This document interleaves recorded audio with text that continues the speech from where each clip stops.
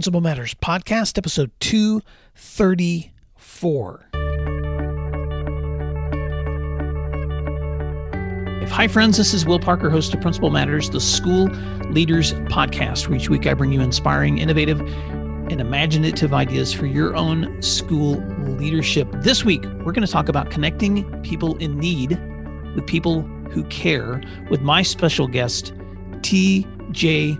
Warren.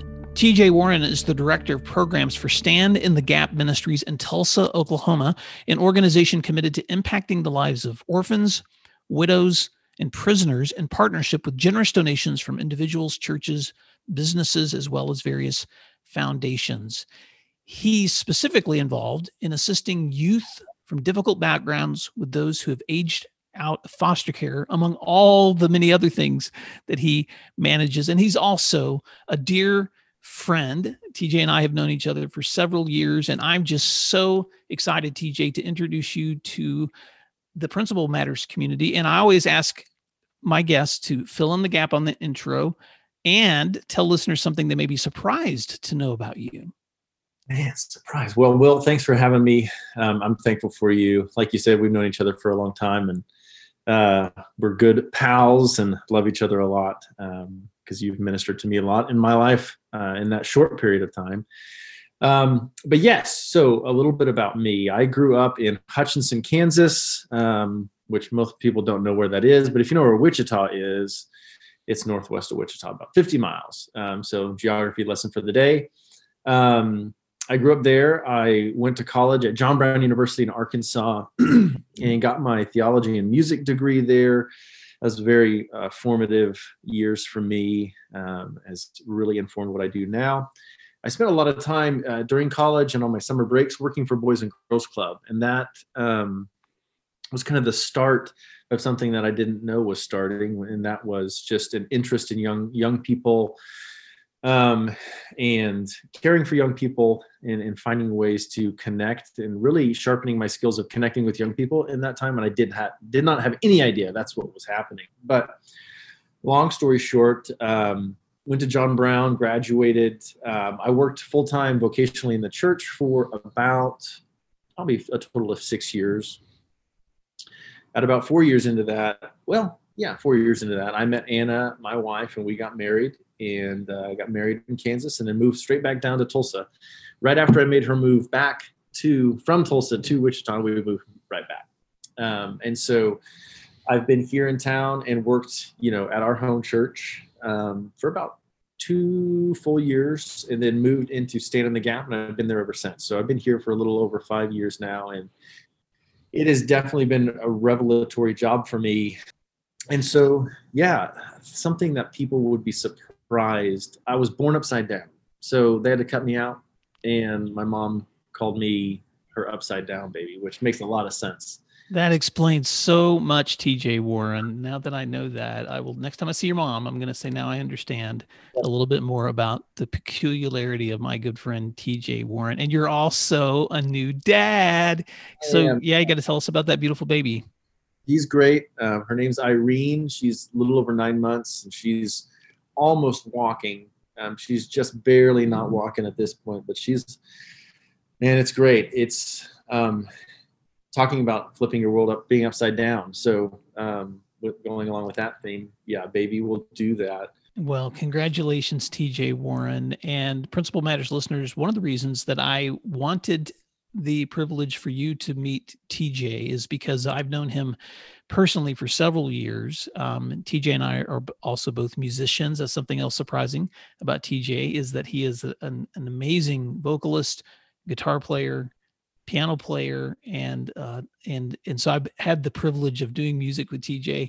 And so I've known you at a personal level, TJ, but I've also admired the work that you do professionally, if that's what you would call ministry, because I know that the area that you work in reminds me so much of what I see educators doing, counselors, teachers, principals, superintendents, engaging with the youth of our communities in ways that enriches their lives and helps them to reach that next step. And so as I've watched you for 4 years with Stand in the Gap Ministries in Tulsa, Oklahoma, I've seen the success stories. I've met some of the young people with whom you've worked, and my heart has just been so warmed by seeing the active role that you guys are playing within our communities. And so I just wanted to have a conversation with you, TJ, as someone who works in a ministry that's specifically engaging kids who have great needs.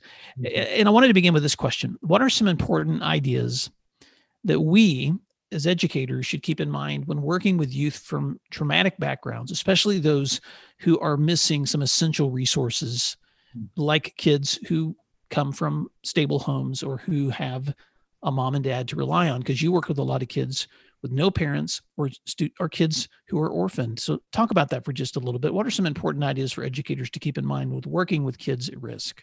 Yeah, I think the thing that comes to mind is one of the biggest points in our training for our mentors. When we're bringing in mentors, we train them to be on teams of mentors for our young people. We don't do one-on-one because most of our young people were hurt by one person where nobody else was. So we do teams for various number of reasons. One of the biggest things that we train them on is how to identify trauma behavior. If we can identify that a behavior that's happening between me as a teacher and a student in my classroom, if we can identify that behavior as out of norm, we can generally say, oh, this is probably coming from somewhere. So it's standing in the gap. We always say there's always something behind the behavior is what we always say. And so one of the best things I think as a teacher, as a parent, as a mentor, when you're interacting with young adults from hard places, is you have to start developing the tools and the wherewithal and the insight to know what's trauma behavior and what's not. And so one of the best ways to identify trauma behavior is if it is outside of cultural norms in a very obvious way, that should be our first red flag in our minds that behavior is coming from trauma. And if that's the case, then we cannot have a punitive response to that behavior. We have to have a restorative response if we're going to if we're going to create what's called a safe environment, an environment of felt safety, so that we can have a connection with this young person and resolve any issue that we have presented before us. And so identifying trauma behavior is huge for our mentors, and we have lots of skills and practical tools that we teach our mentors to help them understand trauma behavior.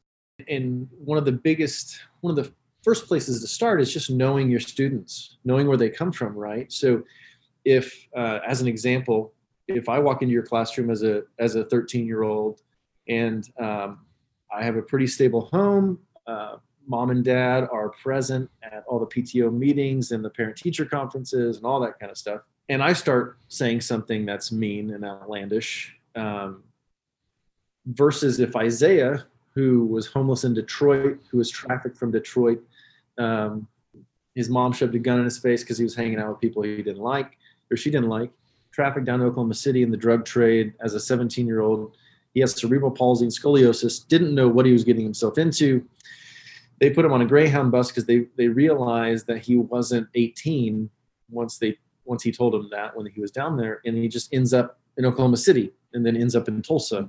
So long story short, he gets a Life Launch team, and we've had a great story with him. But if Isaiah walks into your room and says something, you might have a little bit better idea that he might be under a little bit of different pressure than I would be. That's a great example. And so, and TJ, I know you could unpack with lots of examples of things that you could recognize in kids, but I think that lesson is so important. And I know a lot of educators are beginning to embrace and teach awareness of trauma so that they understand the backgrounds of students, so that they don't escalate a situation for a student where they may already feel fear or anger in those kinds of situations. What are some other trigger things that you've seen that would be helpful for educators to think about when they're dealing with youth to try to manage those situations when they become aware of them? Yeah, don't get in power struggles. Most of the young adults that have gone through trauma, maybe in the home through parents or other caregivers, they've lived in a paradigm of power, right? And so young people will not respond to that paradigm. So we realized this early on in Stand in the Gap and had to ask ourselves, well, why are we not being as successful as we want to be?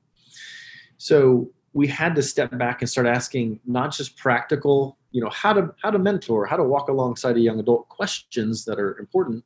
We had to start asking philosophical questions and cultural questions. We started uncovering over time some cultural presuppositions that really made it it was very antithetical to safe connections between adults and young people.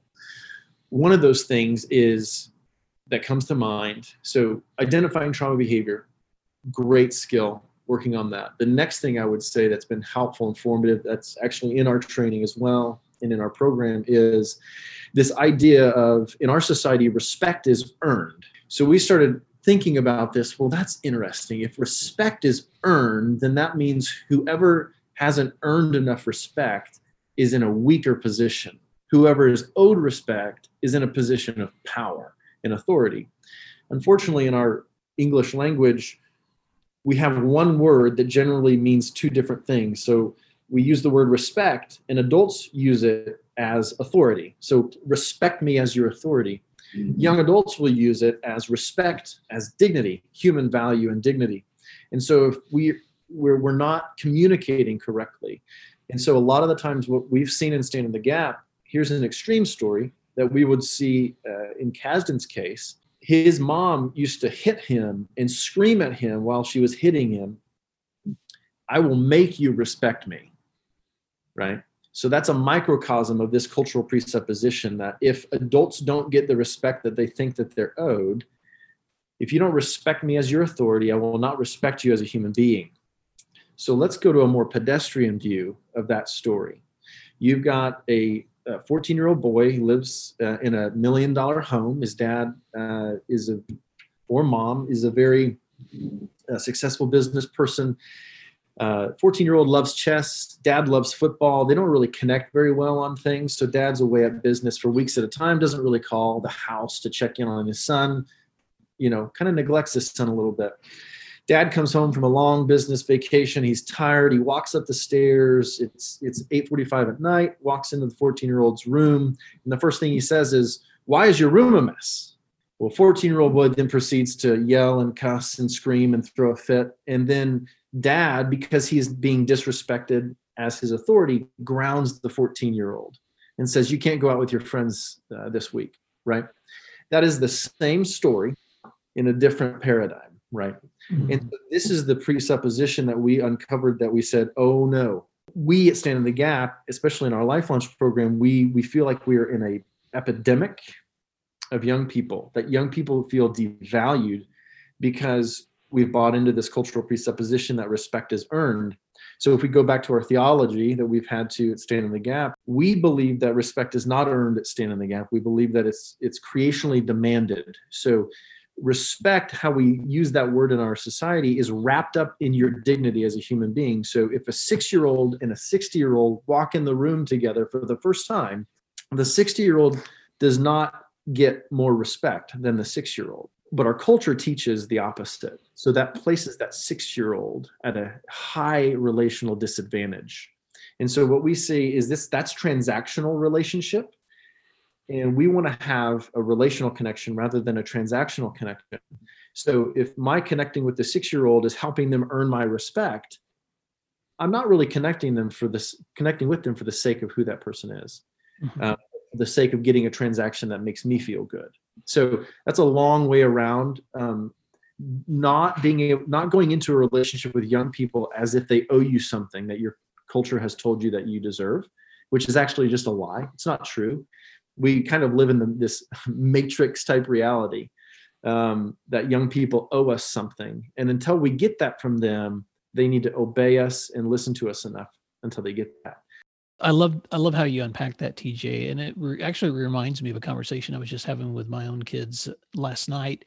My son, Jack, is a high school freshman and my daughter, Katie, is a high school senior. And we were just talking about their the different experiences that they've had with different teachers. And, some they love more than others. And we were talking about the influence that a teacher's behavior will have on the attitude of an entire class. And so I was just telling them that, when I was in the classroom for 11 years, one of my practices was to begin every class with the same conversation, which was, welcoming students and then telling them after the bell rang and we were getting started, I'm glad you're here. And usually, inevitably, actually, it would usually take about a week, maybe 2 weeks. And finally, and these were, I taught secondary, so teenagers aren't going to be quick to ask this kind of question. But after they were comfortable, about 2 weeks into class, somebody would raise their hand and they would say, Mr. Parker, why do you say every day you're glad we're here? And that always, and I was, I knew that question was going to come, and I would always say to them, well, because I am glad you're here. We have compulsory ed law that requires you to attend school, but the fact that you actually chose to step into this room really shows that you have the power to either attend or not attend my class. You don't have to come to this class, but you chose to step in this class. And so I consider it an honor that you did. And so I'm looking forward to teaching you. And I remember several years ago, actually, it was during a church service. I was on a Sunday morning. There was greeting time happening between the songs and the sermon, and a young man walked up to me that I didn't recognize at first until he introduced himself to me as a former student. And I did the teacher thing where you pretend like you remember every kid. And he said to me, "You probably don't remember this, Mr. Parker, but every morning you would start off by saying, 'I'm glad that you're here.' And one morning I came into your classroom after I had been out the entire night before. My mom and dad fought all the time, and I just left the house, and I had just slept outside someplace. I come into school wearing the same thing that I had the day before, and I was sitting in, and you were my first class of the day, and I walked in tired and angry, and the last thing I wanted to do was to be at school, and you said, 'I'm glad you're here.'" And you had no idea how much I needed to hear that. And so, TJ, I just think it's so important for educators to remember that the power that we have, for those of us that work in schools, or those of us that work with students like you do, who are outside of school, but you're supporting them in school, the power that we have in our relationships with them when we recognize the dignity that each of them have as well. Yeah, it just makes me think of the power of repetitive routines, of saying the same thing over and over again. If you look at the science behind that, it causes a biological response because they know they're going to hear that every time. There's a biological response that causes calming and relaxation. And so that's just a little thing, but you can use repetitive routines in any way to help mold and care for young people. That's great. I love it. Well, it also reminds me of some research that Dr. Barb Sorrells, who is just such a great resource for children in trauma, and another Tulsa, Oklahoma person that's been a guest on my show a couple of years ago.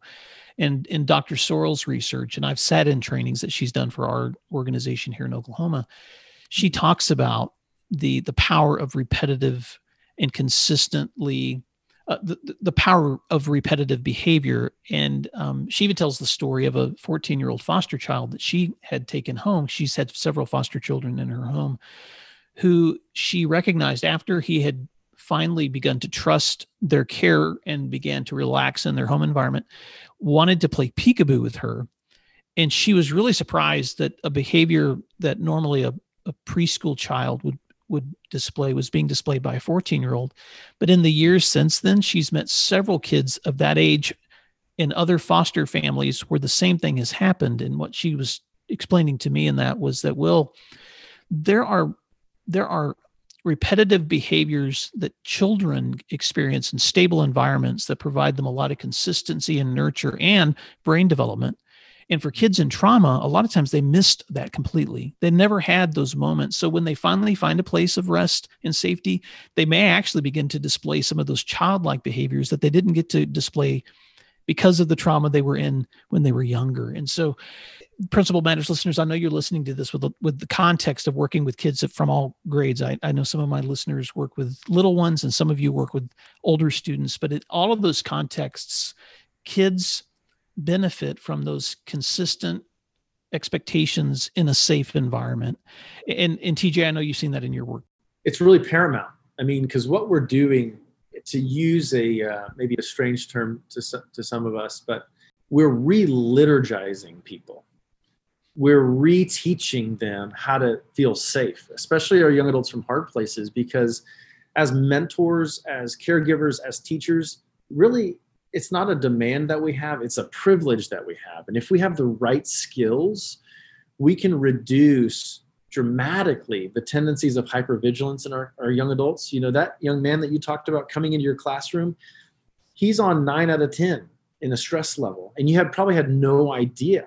But inside of his mind, he's hypervigilant, he's stressed out, and there's no way biologically, unless you would have, if you would not have said that phrase, he would not have learned anything in that class, because his biological mechanisms are focused on survival and not focused on gathering material and information and categorizing and learning it.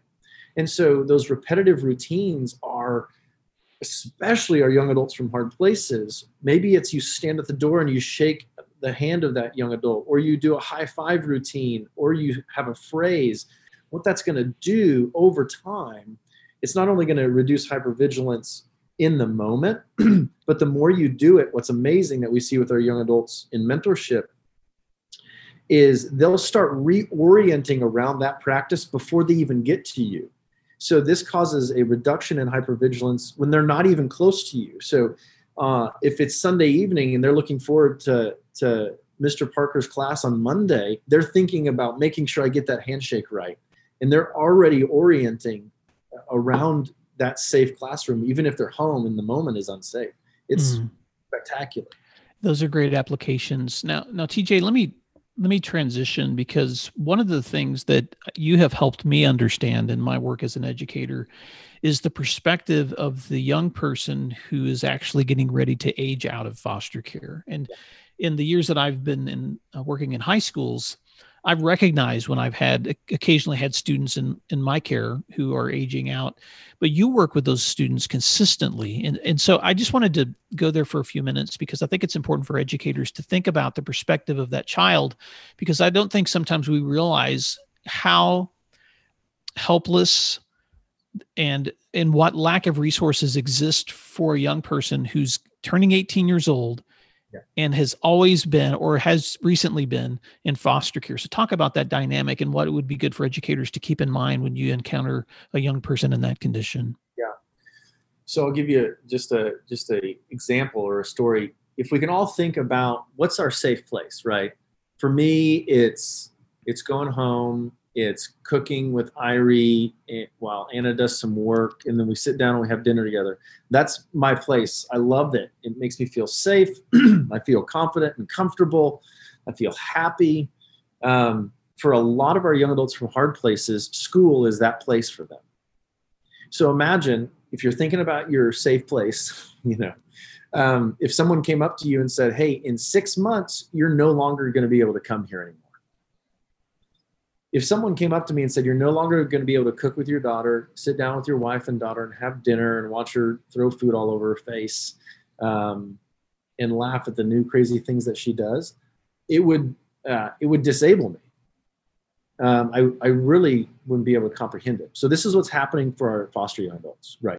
And so I think it's really important as educators to be able to identify those young adults as they get closer, and to expect a little bit of unraveling to happen.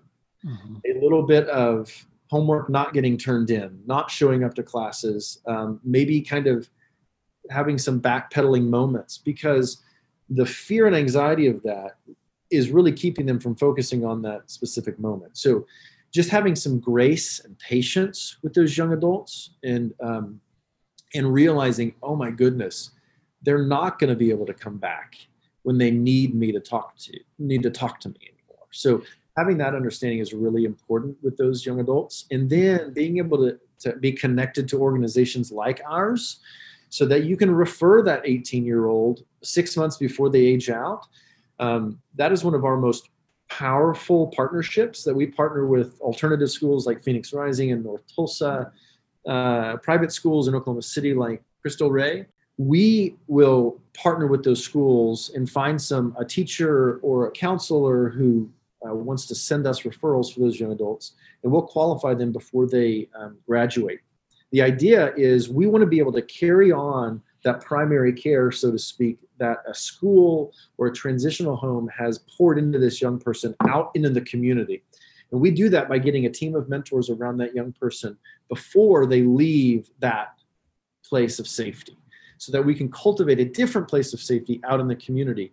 That is our goal, because I hear so many teachers, like our friends and partners at Phoenix Rising, who pour their lives out for these young adults, and then they go back into their neighborhoods and their homes that are unsafe, and they don't make it. And so Stand in the Gap is helping those young adults make it by getting them safe, unpaid adults in their life. So many young adults from hard places, or what we would call a modern day orphan, don't have safe, unpaid people. And that's what we're trying to provide.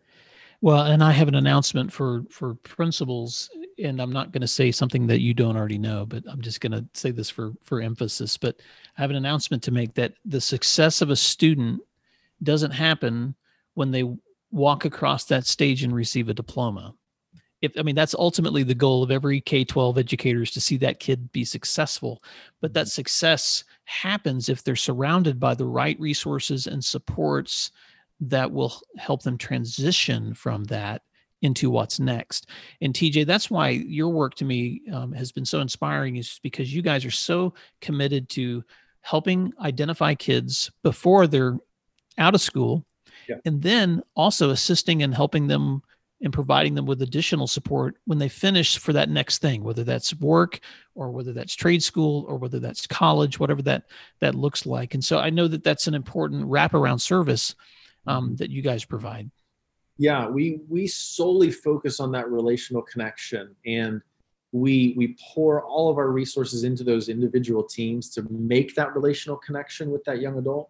And then our other partnerships that we have, like Workforce, for example, they'll come in and they'll pay for our young adults to get their driver's license, which is a huge obstacle for so many of our young adults. Because if you don't have a mom and dad, who's got $200 or $98 to get their driver's license? I wouldn't, so we definitely have other partners that we can connect our young adults with, for sure.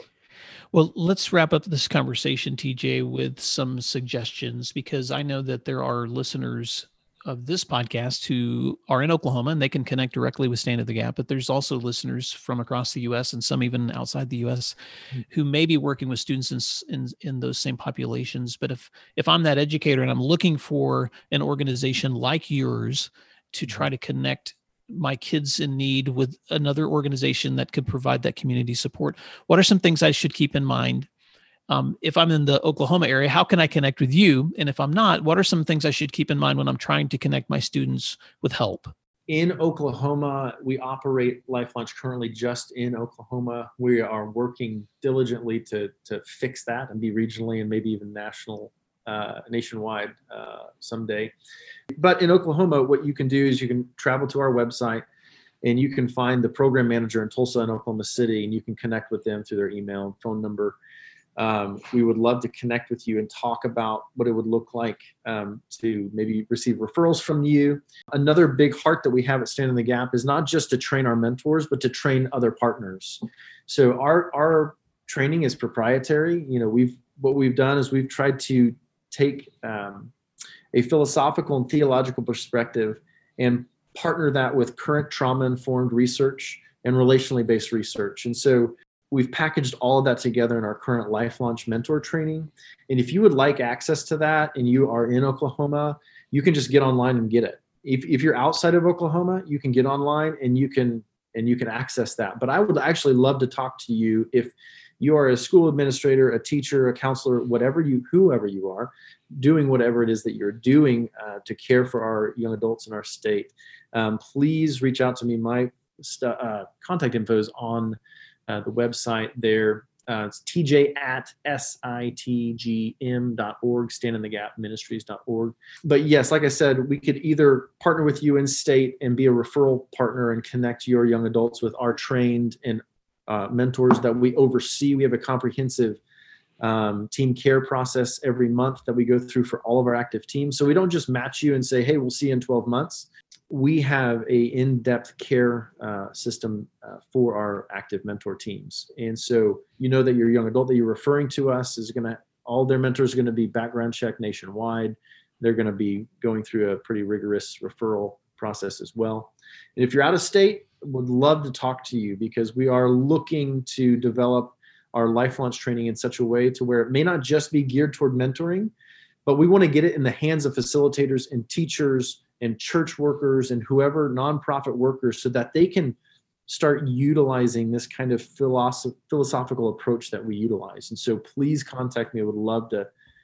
I'll probably talk too much about how excited I am about what I do. So would love to hear from anybody. So, well, TJ Warren, thank you for the work that you're doing for the youth of our communities. I know that Stand in the Gap has helped hundreds of young people. Principal Matters listeners, let me just encourage you as you're continuing the hard work that you're doing, even during this COVID time, that as you keep your eyes open for those kids in need, there are organizations within your community that can provide additional support and wraparound for the work that you're doing. But TJ, thank you so much for the work that you're doing. And Principal Matters listeners, thank you that you are connecting people in need with people who care. And I'll talk to you next week.